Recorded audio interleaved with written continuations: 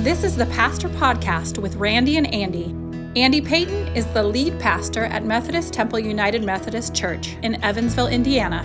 Randy Moore is associate pastor at Methodist Temple. Their goal is to see Christ in everything and everyone. Hey everybody, I'm Randy, along with Andy. It's Wednesday again. That's the day we record our podcast, and the Wednesdays roll around fast, but I always look forward to them. So good to be with you again for this 30 minutes or so, Pastor Andy. 30 minutes? What are you talking about, Randy? It's going to be a 44-minute episode today. Going for a record. Going for a record. We haven't made an hour yet, so I don't think people are going to listen to us if we keep going on this like that, though. It's good to be with you, everyone. Yeah. Before we get started, we always like to do it sort of a soul check-in. It's a John Wesley thing. It's part of the examination of pastors, and because I think John Wesley was genuinely serious about the condition of the souls of his pastors. Not that it was a test, but that he just wanted to make sure that the soul was being nourished and the soul was growing and flourishing, and so it's a good check-in. So how about your soul today, Pastor Andy? Well, my soul's good. I've had a pretty good week, and as I think about what my life's been showing me this week, one moment that really sticks out is I went to visit a lady in the hospice center, Heart to Heart Hospice, this past week. And she's, of course, transitioning, getting ready to slip away into heaven. And anyway, I went in and visited this person whom I didn't really know that well. But I walked in, and she'd been asleep and unresponsive for quite some time. But as I walked in, I introduced myself to her, and she woke up and she smiled at me. And it was like one of those pastoral type moments where you're like, I'm standing on holy ground right now. And this is just, well, miraculous. And so I came away from that meeting, that time to be with that lady, with the sense of God's presence in my life. Yeah. It's great that you got that moment, because you've probably experienced this too. When you go in to see someone when they're transitioning, a lot of times they don't appear to be conscious, and maybe they're not, but you always hear that, go ahead, from experts that know, go ahead and say what you want to say, because he or she can probably hear you. And so we take that on faith, and we pray, and we say what we want to say, and we just trust that they hear it. So you got a gift. Yeah. And I've had that experience, just like you talked about, many, many times where folks did not necessarily wake up, but I've kept talking, and we pray. And then a lot of times there's a loved one there with them. And so the loved one and I will talk and that kind of thing. But I just find those kinds of visits nourish me in terms of my own spirituality. Yeah. For me, it has to do with my grandmother. I think about my grandmother, both of them grandmothers, a lot. But I was paying particular attention to my mom's mom this week, because I used my grandmother in the illustration for this week's sermon, and we'll get into that. But I always feel a tangible presence whenever I do think about my grandmother. It's more than a memory. I mean, it just really is. It is, I think I can define it as a presence, because a feeling comes over me like I'm not alone, right? And so that's always good. And I just happened to be dwelling on it because I was in sermon preparation. And so it wasn't that I was driving down the road and something reminded me of her and, oh, okay, she's present. No, this was like sustained presence, because I was in a sustained preparation for the sermon. So that was good. That was really good for my soul. So, all right. So with that, let's go ahead and move into what we want to deal with today. If you've listened to our podcast over these last months, you know that Pastor Andy is in the middle of a sermon series on the 25 Articles of Religion. But Andy takes a break from preaching every now and then, and when he does, I have the opportunity to go into the pulpit and bring a sermon. And I'm a lectionary preacher. The two pastors that were my pastors before I entered the ministry were both lectionary preachers, and so that's who I am by and large. And so I always just open up the Revised Common Lectionary, look at the lessons. Most of the time I default to the gospel lesson, but this time the epistle lesson captured my attention, and it's from 1 Thessalonians. And here's where my grandmother comes in.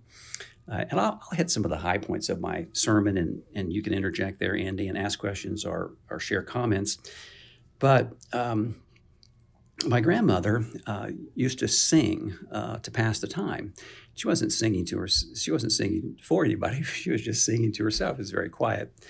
And she would sing the song, Jesus is coming soon, morning or night or noon. Many will meet their doom. Trumpets will sound. All of the dead shall rise. Righteous meet in the skies. Going where no one dies. Heavenward bound. And she had such a sweet look on her face when she would sing that. And of course, she's singing about the second coming, right? The second coming of Jesus. And that's an Orthodox Christian belief, right? We believe, we say that in the Apostles' Creed and in the Nicene Creed that Jesus is coming back. But she was also singing about a particular take on the second coming, which is known as the Rapture. And, most people are familiar with it. If they weren't familiar with it, or if they hadn't grown up under it, then they were exposed to it through the Left Behind series of books and movies.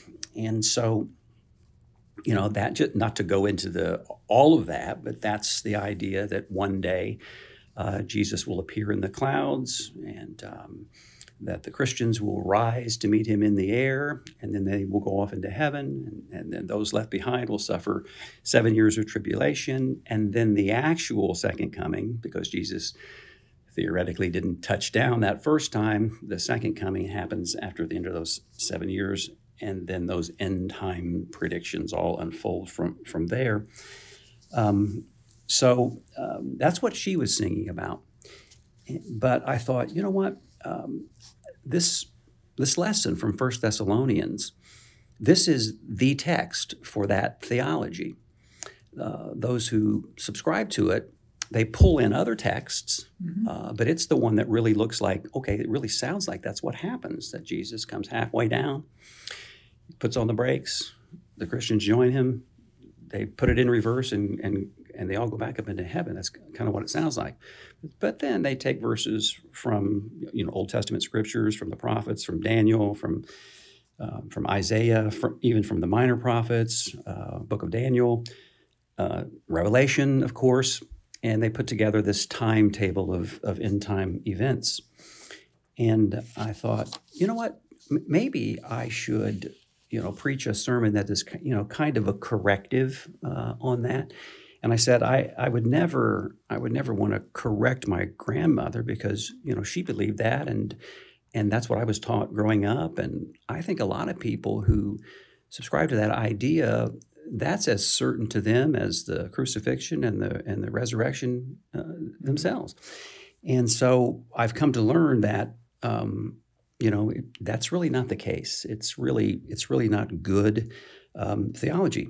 But it is easy, and this is a really important point, it is easy and understandable to think that someone would find an evacuation plan from the world into heaven as an attractive idea. I get that. So I'll pause right there. You might want to interject at this point, but before you do, I do want to say that my main thrust was the point that I really wanted to make was recognizing Jesus' presence in the here and now, and leave it to God, all those end time things. But because Jesus has already come once and has sent his Holy Spirit, and that can be a very tangible thing, then why don't we dwell on that? Yeah. Well, first, I'd like to say, Randy, I thought you did a great job dealing with the very complicated subject that, for whatever reason, people can get very emotional and very passionate about this particular subject of the end times, the second coming. And it's something that's really ramped up within the life of Christianity, as you noted in your sermon, in the last few hundred years. And I think one of the reasons why this particular brand of eschatology, the Left Behind series, the notion of rapture, is so appealing is because we live in a fearful world. And it is a theology that kind of fits with the fearful world when you're afraid of what's going to happen next. You're in the midst of uncertainty. And what the Left Behind series can do, and what premillennial, the technical language is what premillennial theology can do for a person in the midst of a world that doesn't make a whole lot of sense, is it kind of gives you a very specific roadmap about, well, this is what's going to happen, and this is how it's going to come about. And so you take uncertainty and it becomes certainty. And so what happens really when you start questioning some of that theology is people get passionate because you're pulling the rug from underneath them, really. And so I just want to be mindful of that as we begin to talk about it. But the thing I found helpful about your sermon was that it was really one of those sermons where you gave folks permission. You're like, essentially, look, folks, there's more than one right answer when it comes to this. And historically, there's been a lot of different ways that we view it. And there's some Christians today that act like there's only one way to see it. And of course, that's just not true. Yeah. So the song, I wanted to talk about that a little bit. I used this in the sermon, and it speaks to exactly what you're talking about. The song was very popular. It was written by a guy by the name of Robert Winsett in 1942. So in 1942, we're in the midst of World War II, pretty awful cataclysmic event happening on planet Earth. And so Winsett lived through the Spanish-American War. He lived through World War I and World War II, and he was 66 years old. And as someone who's knocking on the door, I can testify for all 65 and 66-year-olds that if you get to that point in life, you've had some doom. You've had some loss, you've had some pain, and you've had some suffering. And again, I came back to the notion that yes, it is an attractive idea to think that we could escape from it, and that God has a plan for that, and if we could spell out how it's going to happen, then that would be comforting. 67 artists recorded that Jesus is coming soon, starting in 1967 and continuing as recently as 2010. The Oak Ridge Boys, they put that song on 10 of their albums. It won the Dove Award, which is the Christian music equivalent of the Grammy, in 1969. Well, of course, in 1969, you've got the Vietnam War going on. 68, you've got the assassinations of Martin Luther King Jr. and Robert Kennedy. And so, again, yes, it was a tumultuous time. To think that we could just, evacuate, God would evacuate us from all of that is again, it's an attractive idea. But the truth of the matter is that this rapture theology that some people know as the Left Behind story was really unknown in Christianity before the 1820s. It started with one preacher by the name of John Nelson Darby in England, and it spread to the United States. And we could go again very deep into that, but we won't, except to say that Rapture theology got its own college, its own translation of the Bible, and of course this theme song right here. So I kept asking myself, well, is it necessary for me to do this, in a sermon? Because it's not a Methodist teaching, it's not a mainline teaching in Christianity. Why should I do this? Why should I address it? Does anybody really care? And I came across an article from a couple of years ago from Christianity Today. And it reported that only 1/3 of Protestant pastors share this Left Behind end times theology. And I thought, only? I mean, that's 1 in 3. Mm-hmm. That's you and I don't subscribe to it, but the next pastor we come across, maybe he or she does. So it's out there. And I again reiterated that I don't want to offend my grandmother or anyone else who holds this Left Behind theology, but we do have a responsibility to be corrective, when we can, and when we think that we have the basis, for being corrective. And so I just said that rapture theology, it's an invention that sounds biblical, but it's most certainly not. As you mentioned, it's based in fear, and it requires a violent God and a violent Jesus. Mm-hmm. And that's the thing. That's the thing. Why did Jesus all of a sudden do an about face? He wasn't violent in his first coming, and we're supposed to believe he's going to be violent in his second coming. Yeah, the way Left Behind presents him, as you said, Jesus is very different, and it's very scary. And I can remember growing up hearing sermons about the second coming where the pastor was like, you think he is loving then, wait until he comes back. It's going to be scary and look out, and these kinds of things. And I'm like, well, oh my goodness, I better get my act together here. Right. God's going to strike me down. And in a sense, I think maybe even God can use those fearful things, but in the long run, it's just not that helpful, because if you're afraid of someone, whoever they may be, in this case, God and Jesus, it's hard to have a friendship with that person, and it's hard to relax in the presence of that person. And certainly there is anxiety associated with them. The thing that the word that you just used, I think you used the word fiction when it comes to these texts, and I'm sure that could be kind of alarming, especially when we're talking about biblical topics, and people are like, wait a minute, you're saying the Bible's fiction? And the way I would describe it is like, I would say what we're trying to suggest is that we believe in these texts in a more than literal way. Mm-hmm. If you get bogged down in the details, then you kind of lose the overall point. And the big point I think the apocalyptic texts are trying to make is like, the world, even though it is a scary place currently, we still trust God is taking it to a loving place in the end. And that's the thrust of even the Thessalonian, the letter Paul writes to Thessalonica. That's the thrust of what he's trying to say. At the end of the lesson, it even says, therefore, encourage people with these words. Don't go make a movie to scare people. Don't go tell people they're going to disappear in the middle of the night and all that kind of thing. That's not what it's really saying.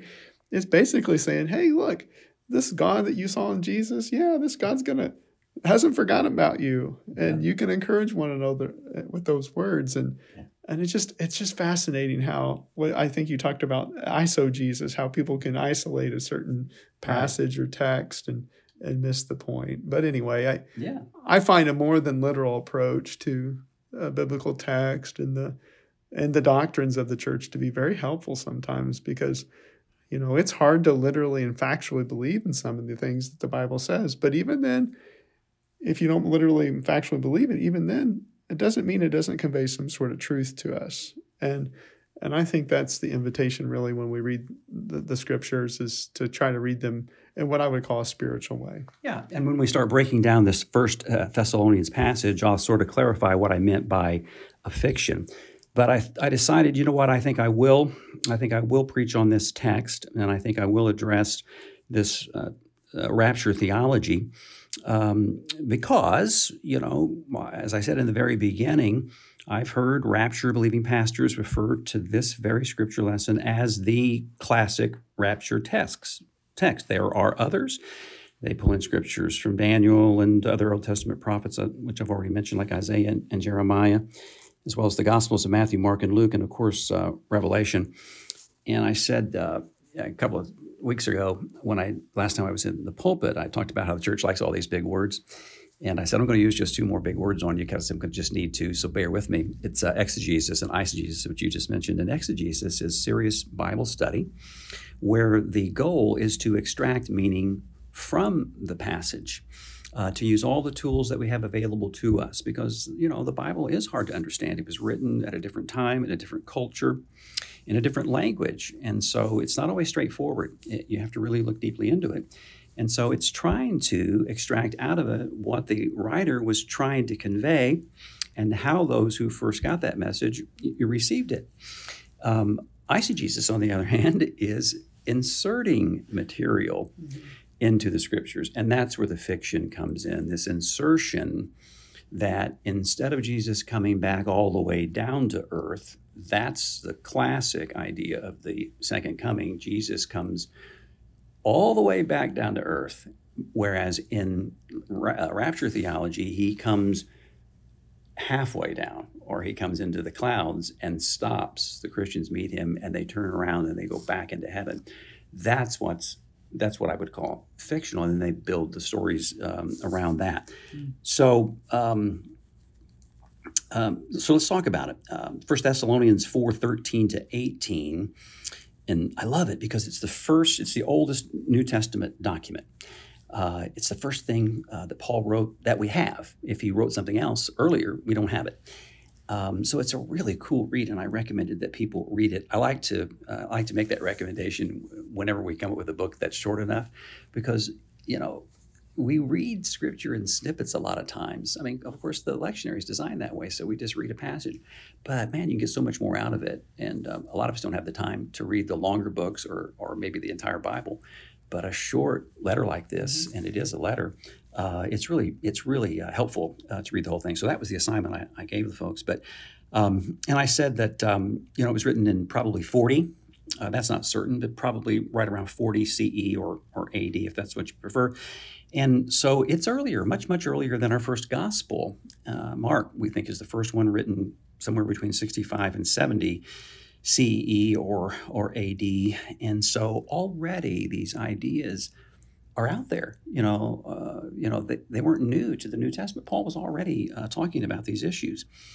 But I made the comment that a text without a context is just a pretext for anything you want to say, which is so true. So the context here is important. And the context of this passage is that Paul was expecting the imminent return of Jesus, and it hadn't happened. They really thought that Jesus would have been back by now, and it hadn't happened, to the point where some of the people in the community there in Thessalonica were dying. And their loved ones who survived them, they're concerned. Paul, what's going on here? Are they going to miss out on the second coming? So when they related that concern, you realize that when Paul was there with them, he must have taught them already. When he set up that community, they were already talking about the second coming. So they know something about it, and they're concerned that their dead loved ones are going to miss out on it. And so his whole point of writing was to address that concern. And what he said was, you don't have to worry. You don't have to worry. They will be included when Jesus comes back, and they will be with us when we go out to greet Jesus on his way back. So, 4:13 says, we don't want you to be uninformed, brothers and sisters, about those who have died, so that you may not grieve as others do who have no hope.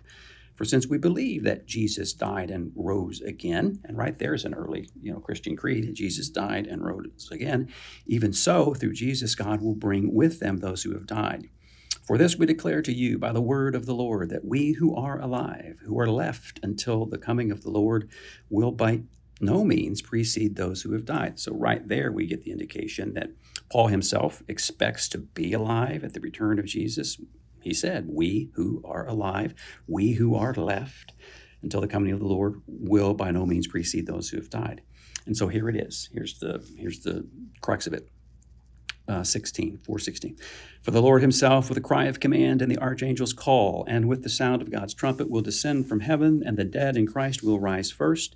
Then we who are alive, who are left, will be caught up in the clouds together with them to meet the Lord in the air. And so we will be with the Lord forever. So there it is. And it really does on the surface sound as if the Christians will rise to meet Jesus in the air, and they will return to heaven. Jesus won't come all the way back down to earth. But the classic teaching of the return is that Jesus will come back to rule on earth. So that's the part that is, if we don't like the word fiction, that's the part that the Bible really doesn't say. Why doesn't it say it? Because what he's talking about is defined by the Greek word parousia, which means presence, and it has to do with the emperor returning from war and the people of the city going out to meet the returning emperor to escort him back into town. It's a celebration. And so if you were familiar with that, if you lived in the context of the Roman Empire, this teaching would become readily available because it's an answer to the Roman Empire. We're talking about God's empire. We're talking about the kingdom of God.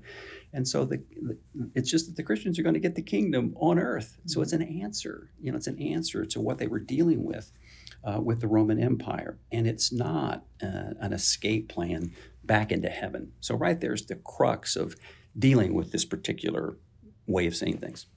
Yeah. Well, it's impossible to interpret these kinds of passages in the New Testament anywhere, really, without putting it in, as you said, in its historical context. In this sense, though, it's a political statement, really. Yeah. There's no way around it. When we're talking about a kingdom, when the kingdom of God is coming, just think about the word kingdom itself. Well, what's a kingdom? Well, it's a political entity. And the early Christians believe Jesus was the king. You could say Jesus was the emperor. and Jesus is going to return in some sense and institute God's will for the earth. And so essentially, just real simple, in real simple terms, what they're saying in these moments of the apocalypse, eschatology, these kinds of things, when they get into this kind of stuff, they're basically saying, our way wins. The Christian way wins. The Jesus way wins, not the way of the empire. And once you kind of understand that, then it really starts to hit home what they're trying to get at. So the way of Jesus, of course, would be healing and a world of forgiveness and peace. And the world of Rome was a world of violence and domination and oppression of people. And so, yeah, it's a very different way of seeing where God wants the world to go, and even where God is going to take the world in the end. Yeah. I stopped at 4:16. Let me read 17 just for the record. Then we who are alive, we who are left, we will be caught up in the clouds together with them to meet the Lord in the air, and so we will be with the Lord forever. So again, another thing we might hit on here is the literal and the figurative, because some people will say, well, that's exactly the way it's going to happen, just exactly as it's described. Jesus will come back. You look up to see him come back, and he'll be coming back. If it's cloudy, we'll see him come through the clouds that way. But that's, is that the way it's going to happen? Okay, if you want to say that's the way it's going to happen, if you want to take it that literally, but where else would he come from in a pre-scientific culture where they didn't have the idea of how the universe is set up, the way that we've learned the way it is through science? So they had this 3-story idea. That itself might have been a device to understand, because they certainly didn't know, but it was, you had heavens above, the gods lived in the heavens and they were eternal. And then you had the earth below, and human beings lived on the earth. And then you had below, you had the Hades, you had Sheol below, and that was the place of the dead. And so in the book of Acts, in the Gospel of Luke and in the book of Acts, both of them record Jesus' ascension. And so we read where Jesus ascended, and the picture is that he's just ascending, he's going up this time, he's going in the other direction. And so naturally, they would think that when he comes back, he's going to come back from the same place. Is that the way it's going to happen, or do we just accept the fact that he's coming in whichever form he comes? Well, that's in the Gospels. If you want to go to the Gospels, when the disciples asked Jesus these kinds of questions, his answer to them is like, "Look, guys, I don't even know. Right. God only knows." Right. And I think that's the healthier approach when it comes to these kinds of things. We just don't know. Right. And you might as well be humble about it and try to and just stop really trying to figure out something we really can't necessarily figure out. I'll just point out one obvious thing about this particular text in Thessalonians is like, Paul thought that it was going to happen any day. Paul's wrong. Yeah. Still wrong. Mm-hmm. And so if it's a literal factual interpretation we're going to apply to this, then, well, literally factually, Paul's wrong. And so what do we do then? Well, I think you look past some of that and you kind of look at the bigger picture, and the big picture is God's steadfast love is always going to be faithful and is going to continue to win out in the end. And so that, again, is the more healthy approach. The big question ultimately comes down to, though, how do you, as you suggested, how do you find the voice of Christ in your life today? Where do you see Christ at work in your life today? In a sense, when you're experiencing Christ here and now, you're experiencing the end today, because that's where you're going, right? Like I think the phrase is a realized eschatology. I'm realizing the presence of God from where I came from that sustains me, but also the presence of God where we ultimately go, we return to in the end. And so at the end of the second service, Randy, you talked about your grandma. And one of the things you said that really struck me and hit home in a very positive way for me was like, you said, you listen for the voice of your grandmother, and through that voice, you also hear Christ. Yeah. And I just find that so helpful. Yeah. I've never put it that way before, but probably because I never felt it so strongly as I did. As I said in the opening, I used my grandmother singing "Jesus is Coming Soon" as an opening illustration in the story. And so I found myself thinking more about my grandmother than I normally do. And so as I said, I always feel her presence. I feel the presence of my other grandmother as well. There's just something about that I just do. I don't mean that, I've connected to their, you know what I mean? I want to get spooky about that. I'm not, but it was a feeling, a calm, a peace, a presence, that came over me. And particularly this time, and this idea of connecting it to the presence of Christ only came to me after I had sat down from giving the sermon in the second service. And I was thinking about what I wanted to say in a benediction. And, because I did have this overwhelming sense of her presence. And then I thought, well, that in some sense has got to be the presence of Christ.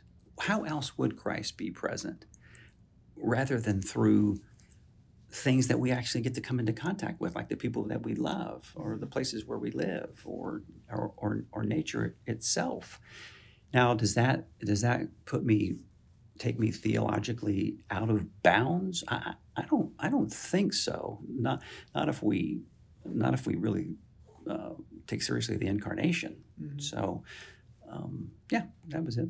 Well, the creeds, if you want to go to the creeds, one of the things that the creeds all say is we believe in the communion of saints. There you go. We believe in that. And so what do we mean when we believe in that? Well, the creeds don't necessarily spell it out, but I think one of the things we can all agree on is that there are those folks in our lives that were faithful and they came before us.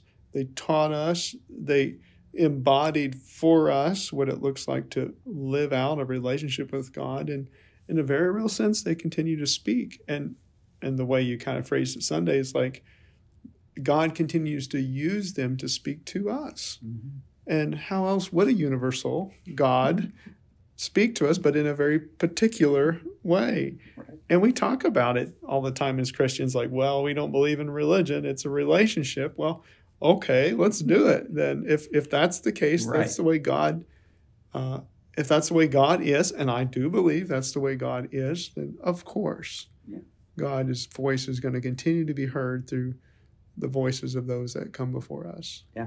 Well, Luke had a wonderful story about this, and I'm going to get to that in a second. But I do think we ought to define eschatology and even apocalyptic, because the Bible is an eschatological book. I mean, when you read it, you realize that the people of God, God's chosen people, were the victims of injustice. Sometimes, the Bible will tell us that sometimes, they brought it on themselves. But at the same time, empire after empire beat up on them, the Assyrians and the Babylonians and the Persians and Romans and others. And so they were crying out like, God, when are you going to fix this? When are you going to fix this? And their idea wasn't that God would come and obliterate the earth. No, they believed that the creation was good, but that God would come and destroy evil and violence and pain and all of that. And so they looked forward to that day. So we see that hope in the prophets, during the exile. They're exiled from their homeland, and so but they're holding on to this hope. And so that's kind of the basis for eschatology. It's not the end of the world; it's the end of the evil age that God will come in and destroy evil.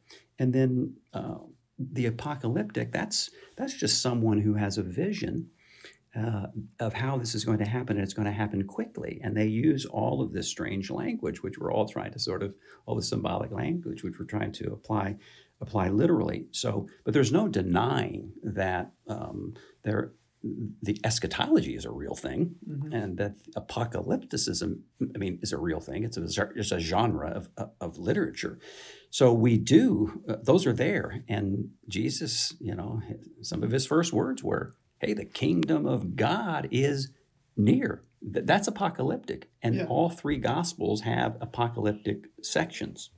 Yeah, they do. And the Gospels and most of the New Testament, as you say, is very apocalyptic in nature. The word eschatology, I think the Greek word is like eschatos or something. It's eschaton. Mm-hmm. It means last. Yeah. And then ology comes from the Greek word logos, and it's kind of like the study of the last. And that's what eschatology is. To put it simply, though, like you're kind of like well, where is God taking us? That's what it is. It's the study of where is God taking us. And when that becomes the framework that you're thinking about it, then I'll use another phrase that often gets used in this context. You start to read the signs of the times. Yeah. And what I would suggest is, rather than look at the signs of the times like as negative or fearful things happening, really the signs of the times are about finding those life-giving and joyful things that are happening where God's presence is breaking in to the world. I mean, we're a Christian people who says the light shines in the darkness. Darkness doesn't overcome it, but I feel like we're more surprised by the darkness than the light sometimes. And as a people of faith who believe that this is where it's going, then reading the signs of the times means, like, well, the lady I mentioned at the beginning of the podcast, she smiled. Yeah. She smiled. And that smile was more real than the powers of death in that moment. And that, you go back to children and stuff where they're laughing and enjoying life and they have this vibrancy about them. Reading the signs of the times is about finding that kind of stuff as opposed to, well, just turn on the news. Sorry, Randy. It's all right. but the negativity that we experience in our world today. Yeah. I wanted to get to Matthew chapter 24 because I said I was only going to exegete two of these passages. This one coming from the gospel, the words of Jesus right here talking about this. So when he's talking about the Son of Man coming, he says that two will be in the field and one will be taken and one will be left. Two women will be grinding meal together. One will be taken and one will be left. Wow, that kind of sounds like Left Behind, doesn't it? But again, context is everything. A text without a context is just a pretext for anything you want it to say. That was verse 40. Verse 37 provides the context. Jesus says, "For as the days of Noah were, so will be the coming of the Son of Man. For as in the days before the flood, they were eating and drinking, marrying and giving in marriage, until the day Noah entered the ark. And they knew nothing until the flood came and swept them all away. So too will be the coming of the Son of Man." And so this is a proof text for the Left Behind theology. But look at this. The context is Noah and the flood. Who got swept away and who got left behind? The unrighteous got swept away. The righteous got left behind. So, we can cross that one off as something we should take seriously in terms of this notion of some people getting left behind to be punished and the Christians saved, taken away to heaven. Now, I want to say this really, really sort of quickly on that. It brings up another problem. Like, well, then what about the flood? What about the flood? That itself seems violent. Here's the way I look at it. I think it's perfectly natural if, well, let's just put it in real simple terms. If I'm let's just say I'm in high school and a bully comes along and just kicks my butt, well, I am going to want to get revenge on that guy. And I might get violent on that guy. And it would be understandable if I wanted to get violent, and get back at that person. And so I think that's why we get the kind of language that we get. I don't think this describes God's anger. I think it describes a human anger. And if we had our way, we would come back and we'd create this bloodbath that we read about in the book of Revelation. But I don't think God would. That's my take on it. And like you were saying, I think we want to give space for it because it's there. There was a flood, but this whole idea of retribution, that's a human thing, not a God thing. Right. And you're seeing how they saw it in the sense of how they saw God in the world. That's what the text kind of points to. But allegorically speaking, back to the text with the folks disappearing, I find that helpful when I think about it allegorically. Like, the faithful are the ones that remain, and the unfaithful, the sinful people who are not living as they should. I'm careful. I want to be careful of the word sinful, but they begin to fade away. And so think about that just symbolically. When you live according to the faith, you're standing on solid ground. You're real. And when you're not living by faith, well, you start fading away. It's not real. And the same kind of ideas can be applied to some of the stories like the flood. in a world flooded with wickedness, it eventually is going to get washed away. It's not the way God intended it. It's not real. And the story of Noah's Ark is like, and God sustains who? God sustains the one righteous person, Noah, who's left now. And just in about Noah, he's not like a picture of moral perfection. Like Right. most of the time, you don't hear the next story after the boat parks on some dry land. Well, let's just not get into those details, but just Right. go read it. Just Yeah. go read it. It's complicated. Yeah. So I finished with this. You talk about burying the lead. I mean, this should have been the lead, and I tried to make it the lead. It is, rather than wait, rather than work out these timetables, which really ends up being a ticking time bomb, rather than spending a minute on that in our lives, why don't we recognize that Jesus is among us and Jesus is present to us? And Luke has a beautiful story of it. In fact, Luke begins his gospel by saying he's writing the gospel so that we might recognize Jesus. The English word recognition doesn't always show up there, but the Greek word, that is an appropriate translation for the Greek word that's used, that Luke wants us to recognize Jesus' presence. And then he tells that resurrection story in the 24th chapter, known as the Walk to Emmaus. I won't read the whole thing. It's a very familiar passage, but these two, after all the events in Jerusalem, these two disciples of Jesus, they leave Jerusalem and they make their way back to Emmaus. And one thing right off the bat I think is very beautiful. Jesus told those guys to stay in Jerusalem, and they left. But Jesus followed them, and he didn't follow them to discipline them. He followed them to be present to them so that they would eventually recognize him. So they're walking along. They don't realize it's Jesus. They finally get home, and they say, hey, it's getting late. Why don't you come in? And so Jesus goes in. They break bread. They have a meal. He opens the scriptures up to them, and all of a sudden, bam, there Jesus is. And there is this recognition of Jesus with them. And then when he goes on his way, they say, weren't our hearts burning within us? Maybe that's what was happening with me and my grandmother. Maybe my heart was just burning within me. Now, what could be better than that as an explanation for when Jesus is coming? Right.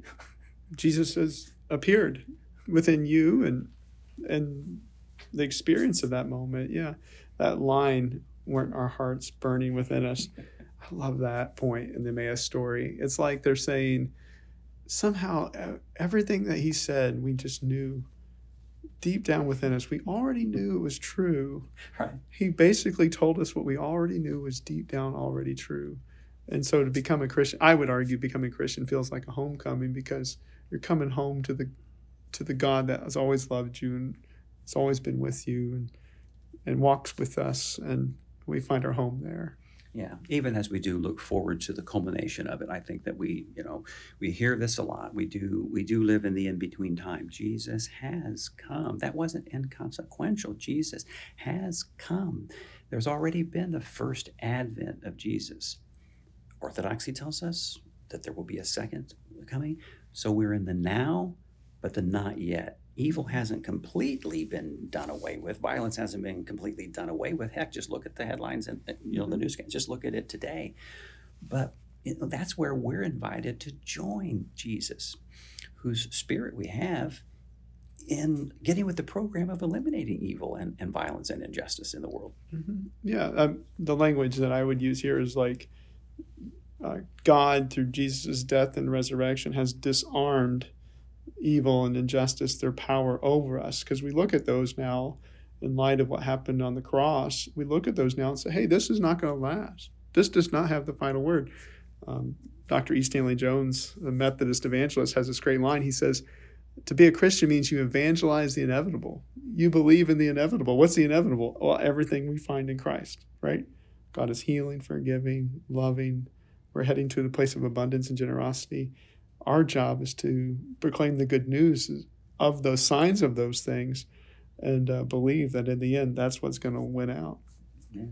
Okay, as we wrap it up, boy, this is a perfect transition. Speaking of the presence, you return to the Articles of Religion this Sunday, the sacraments. Yeah, so 60-second preview. 60-second preview. I want to talk about three very important words. What do we mean by God? What do we mean by loves? And what do we mean by you? I believe that the overall purpose of the church is to convince people that God loves them and cares for them. And if that's not the purpose, then it's a waste of time. The sacraments, worship, prayers, sermons are all meant to first convince us and then confirm for us God's love for each of us. And so Sunday sermon, I'm going to talk about what do we mean by God? And what do we mean by loves? And what do we mean by you? And the sacraments are meant to be like pledges, signs, if you will, that point us in that direction and confirm that reality is very true. Very good. I'm looking forward to it. Thank you for listening, and I hope that we haven't offended you. I had a woman come up to me after the service, and she she made that sign. She goes, and she said, mind blown, because she was one who had come up with the Left Behind. And so I'm in an email conversation with her right now. So I'm not trying to upset anybody, but again, we just come back to the love of God that we know in our hearts in Jesus Christ. Okay, all right. And if you have any questions, just shoot us an email. But thank you for listening. We've gone a little bit over today. We know maybe you don't want to listen to this all at once, and that's okay too. You can watch it in sections or listen to it in sections. Thank you, and we'll see you next week. This has been the Pastor Podcast with Randy and Andy. You are welcome to join us at Methodist Temple in person or online. Methodist Temple is at 2109 Lincoln Avenue in Evansville, Indiana. Our traditional Sunday morning worship service is at 8:30 with our contemporary service at 11. Log on to our website at methodisttemple.church. We see Christ in you.